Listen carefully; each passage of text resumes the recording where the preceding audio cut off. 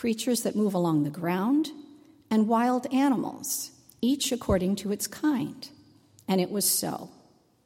God made the wild animals according to their kinds, livestock according to their kinds, and all the creatures that move along the ground according to their kinds.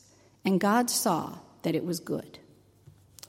Then God said, "Let us make man in our image, in our likeness, and let them rule over the fish of the sea and the birds of the air, over the livestock, over all the earth, and over all the creatures that move along the ground."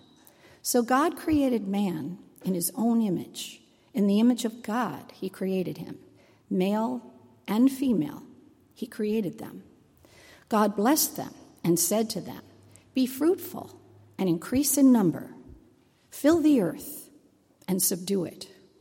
Rule over the fish of the sea and the birds of the air, and over every living creature that moves on the ground." Then God said, "I give you every seed-bearing plant on the face of the whole earth, and every tree that has fruit with seed in it. They will be yours for food, and to all the beasts of the earth, and all the birds of the air, and all the creatures that move on the ground, everything that has the breath of life in it. I give every green plant for food." And it was so.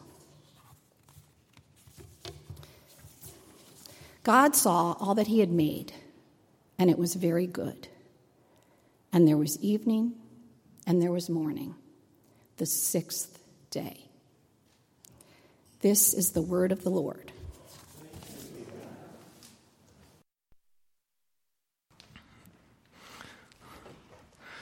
And thank you, Laurie, for a Herculean reading. Did you notice, though, we didn't print the scripture because basically it would have doubled the length of the program this morning. And yet sometimes when you don't even have text to follow along and you're forced to just listen, scripture lands even differently and it engages us differently. It's worth noting it's not better to read versus to listen, but it's worth noting that the Bible comes to us from eras, ancient cultures, where most people probably were not literate. And the majority of people didn't, get up in the morning and have their quiet time. They couldn't read and they didn't have, books, and they just heard it. And somehow the Word of God is so powerful that when we just hear it, it can still sink in and change us. And so I hope you got to experience a little bit of that listening. And Lori, I appreciate the way you read that thoughtfully too. Thank you. We're starting a little series this morning, taking a close look at the very beginning of the Bible, starting from page 1. We're studying the book of Genesis, which just means beginnings, and Genesis is a book of beginnings. It's maybe the most foundational book in the Bible, and it's all about beginnings. It's all about first things, and it's all about God, who is the source, the beginning, the author of all things. Now, in some circles, Genesis can also be a controversial book. And there are people who insist on interpreting Genesis in various different ways. And they say that if you're not on board with their interpretation, then somehow you're not being faithful to the Bible. Or they'll say you're not being biblical, whatever that even means. And what many people will say is that in order for something to be true, it has to be literally true. So this morning, as we explore Genesis 1, we are kind of exploring Genesis 1, but we're also exploring at a much bigger level the nature of truth. So consider this. If, and she's not here, but if she's in the nursery this morning, if I were to write my wife a poem on our anniversary, and imagine I do that, and one of the lines of the poem says, "I love you a whole lot." Now, my wife is very kind and she's very generous, and so she would probably say, "Chris, that's very sweet of you." And in the back of her mind, she'd be thinking, "And that's very bad poetry," right? Like, it's wooden and it's rigid and it's, Now, imagine I wrote a poem and instead of saying, like, "I love you a whole lot," it said something like, "Every time I come home from work and I see you, my heart leaps out of my chest." Now, that's actually still not really top-tier poetry, but it's at least better than "I love you a whole lot." Now, which is true? Which is true? It's not, I don't think I have to say this, but I'll say it. It's not literally true that my heart leaps out of my chest. And thank God, because that would make a mess. But even if it's not literally true that my heart leaps out of my chest, somehow, I think my wife Jamie would say it is more true to say my heart leaps out of my chest than it is to just say, I love you a whole lot. I mean, both are true, but one to her communicates truth better and more deeply. In a sense, the most true way to tell my wife I love her is the least true way. Does that make sense? At least the least literally true. In other words, there are truths in life and in the world that are so rich and so meaningful and so deep and so profound that literal and scientific and rigid attempts to express them fall far short. They almost do an injustice to the thing. In fact, the only way to approach those rich and meaningful and profound truths is what one author calls to come at it slant. Through metaphor and through word pictures and through poetry. There are people who will say that the only way to interpret Genesis 1 is to believe that well, it says God made everything in 6 literal days, and so it must have been 6 literal 24-hour days. And that introduces all sorts of questions, and frankly, good questions, but it pits faith against science as though the two were enemies. And that brings up a lot of really good questions. In fact, most of you are on our email list, and I emailed you, and I told you this is what I'm going to preach about, and if you have questions as you're reading to prepare, let me know. And I got some good questions. Questions like, Chris, how can God have created light before the sun and the moon and the stars? What was the source of light if there was no sun and moon and stars? Another question that one of you sent was, Chris, don't we believe that God created everything out of nothing? And yet, before God even starts creating in Genesis, it says that the Spirit of God hovered over the face of the waters. Well, how can there be waters if there was nothing?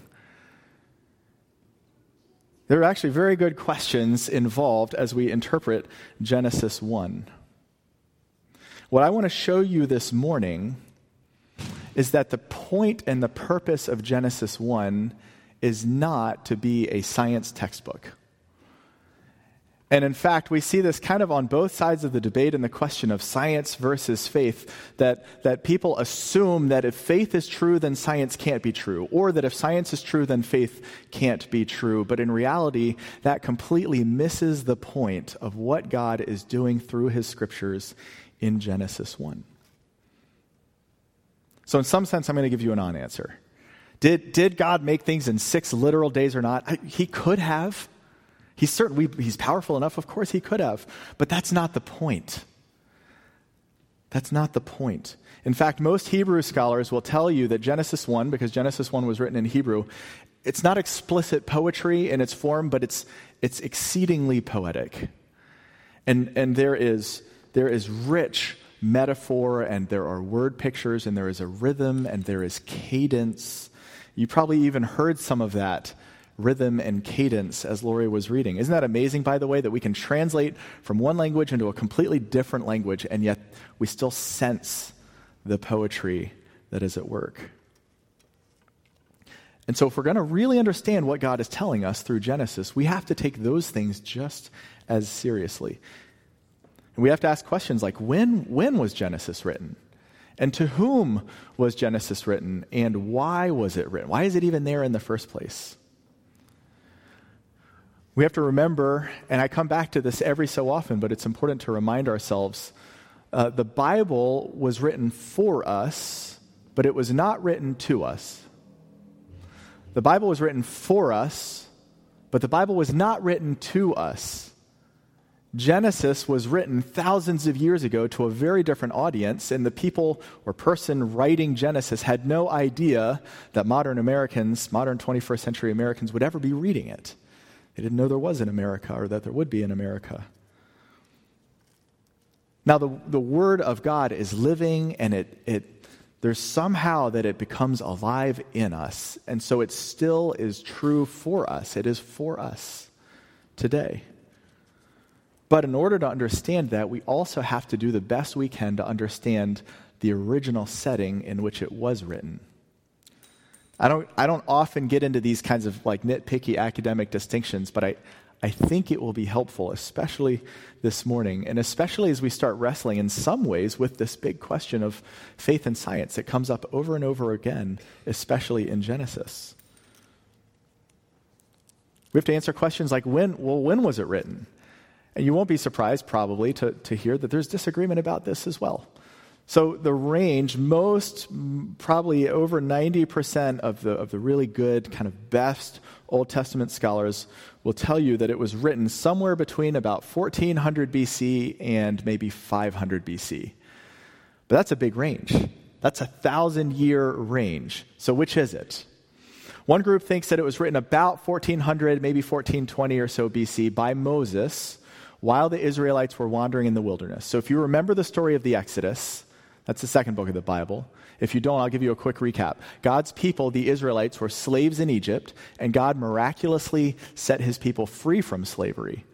But they don't get to go to their home, which is called the Promised Land, for 40 years. So for 40 years, they're wandering around in this wilderness without a home. And there's one kind of branch of Old Testament scholars who think that Moses wrote it, or one of Moses' people wrote it during that time period, as God's people are wandering around homeless for 40 years. There's another group of scholars who thinks that Genesis was written about 1,000 years later, probably during a period called the Babylonian exile. So if you know your ancient Israelite history, if not, I'll catch you up real quick. Israel became a political nation state. They were very powerful, but eventually, and you can read all about this in 1st and 2nd Kings and 1st and 2nd Chronicles, because Israel were disobedient and the Israelite kings were disobedient to God, God allowed other countries and other nations to come and take them over. And so about 586 BC, the Babylonian Empire, and this is historically verifiable, the Babylonian Empire came and overthrew the nation of Israel. And so this other group of scholars believes that Genesis was written when the Israelites were exiles. Now, how do we reconcile those two? Which is it? Consider this. Imagine that you're an Israelite right after they've been set free from slavery. 1400 BC. You were a slave. Now you're not a slave through a series of incredible miracles. But you haven't got a home yet. God has promised you a home, but it's been maybe years, maybe it's been decades since God has promised you a home, and you're still homeless. And God still hasn't come through on that promise, and you're wondering, is there a God? And is he actually going to come through on this promise? Because I've been waiting 10 or 20 or maybe 30 years. When you're stuck wandering what you think is aimlessly in the wilderness, what do you need to hear from God? How about, I have a home for my people. I don't make anything or anyone without first making a suitable home for them. And I know you don't see it right now, but I am making a home for you. A place where you can experience rest and peace, the shalom of God. Do you think that might be a message you need to hear? Now imagine you live 1,000 years later. You're an Israelite. Your country has been overrun by an enemy army. Now you're a political exile. And the enemy knows that the best way to suffocate your national identity is to separate you geographically from your homeland. So you've been forcibly removed from your home. You're living in a strange country. You don't even speak the language. You don't know where to get a good haircut. You don't know who has the best prices on produce. All of these things that it means to have a home, you have none of that. You're separated maybe from your family and from your friends. And you thought you were God's people. And you thought God was going to care for you and protect you. And now you're homeless and you're not so sure. What do you need to hear from God? How about, I have a home for my people.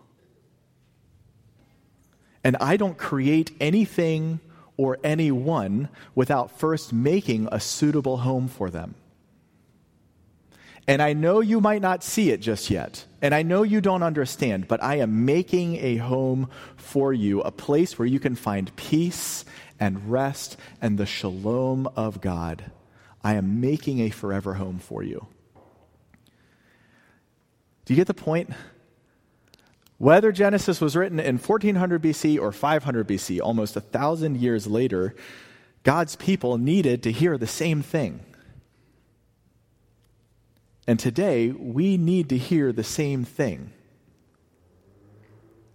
That God is making a home for you. A forever home, that He cares for you. That He protects you. That whether you realize or not, God is for you. That is what Genesis 1 is doing. Let me show you. Because Genesis 1 is not, in fact, a science textbook. Ancient Hebrews were completely uninterested in the question, did God create the earth in 6 literal 24-hour days or not? Probably didn't even cross their minds. If you're a slave or an exile, who cares? Genesis 1 is not about how things were created. It's about who created them.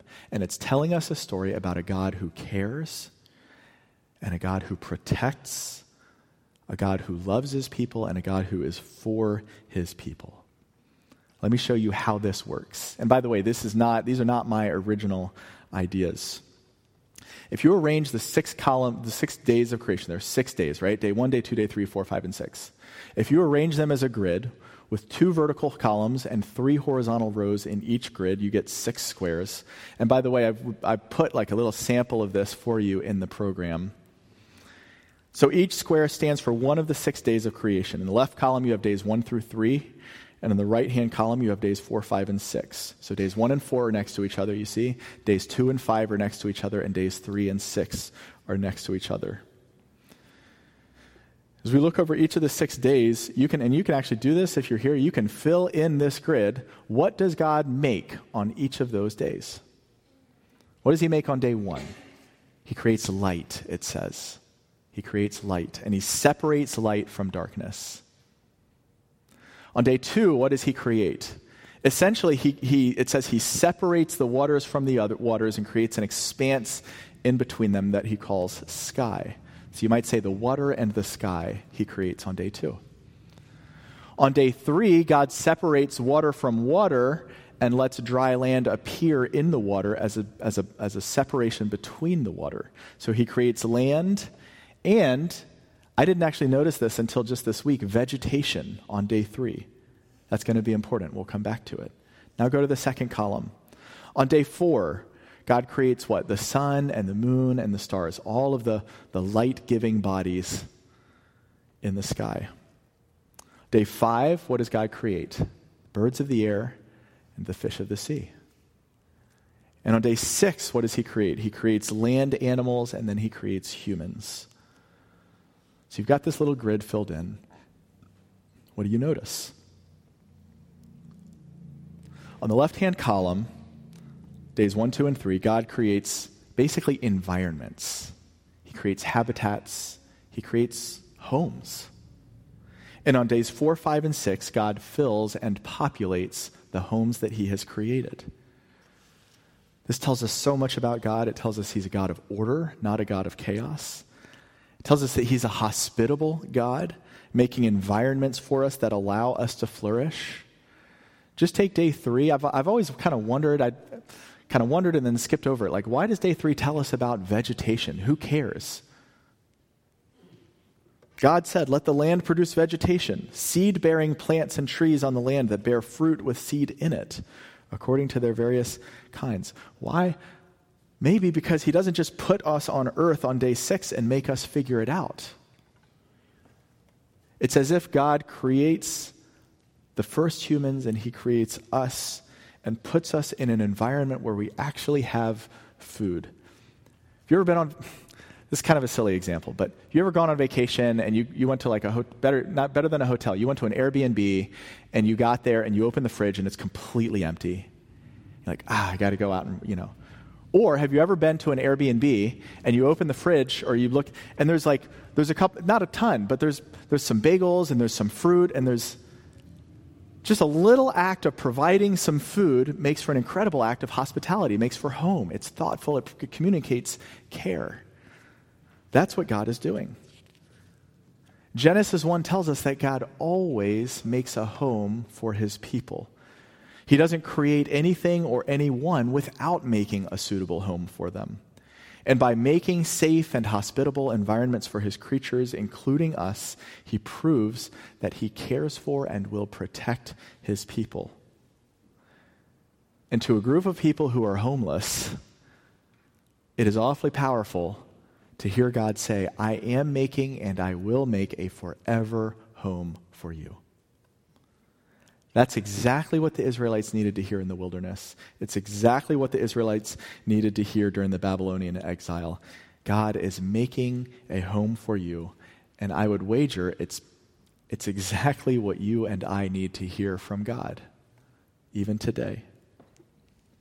Especially when we find ourselves in moments of deep questions and pain and suffering. God, this is not turning out the way I thought it would turn out. I really thought things were going to go differently, God. I really thought you were going to protect me and care for me better.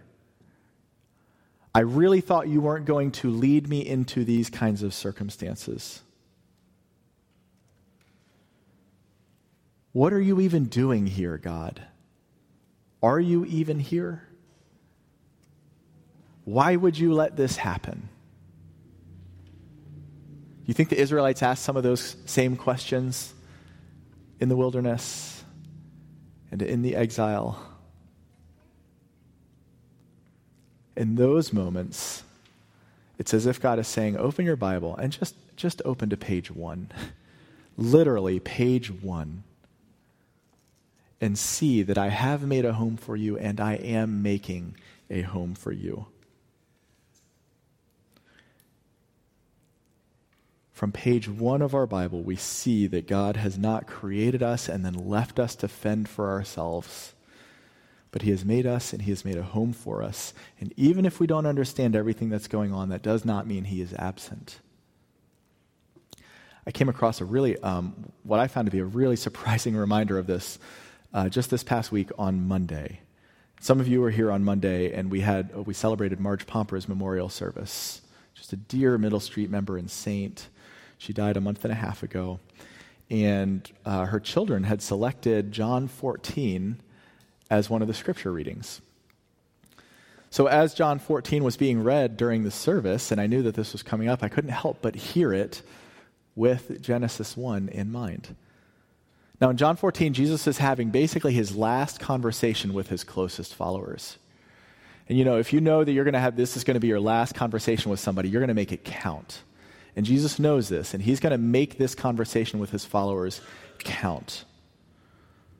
Let me read to you John 14, verses 1 through 6. And by the way, we read this at like over 50% of funerals. This is common funeral text. But listen to it in the setting with all of this about Genesis 1 and God making a home for us in mind. Jesus said to his followers, "Let not your hearts be troubled. Trust in God. Trust also in me. In my Father's house are many rooms. If it were not so, I would have told you.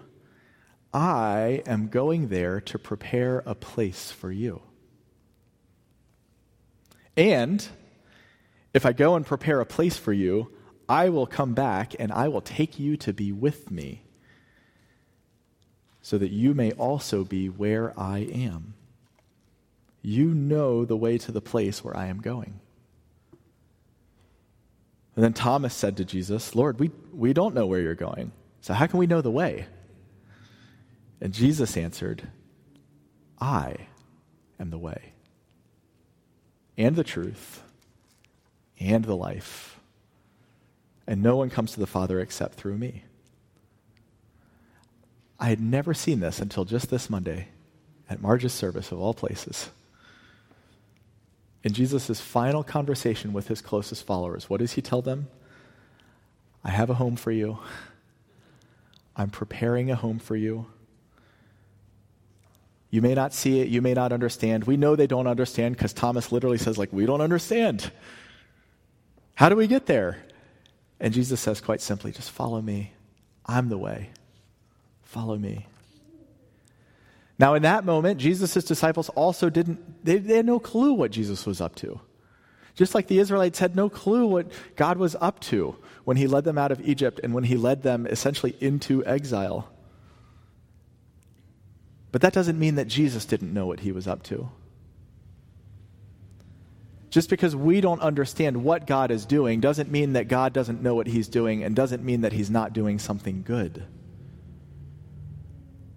And with the benefit of hindsight, and for us, with the benefit of the rest of the New Testament, what do we see? That Jesus himself is going and has gone to prepare for us a home, an eternal home, a forever home, a place of peace and of rest and of deep shalom, where all is as it should be. And as it turns out, in order to go to the place that he has prepared for us, he first had to go to a place of loss.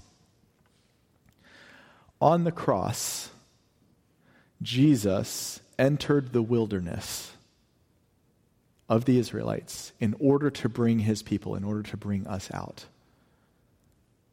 Do you see? On the cross, Jesus himself was exiled so that we could be brought back from exile. On the cross, what did Jesus say? 7 last words, and maybe some of the most famous. My God, why hast thou forsaken me?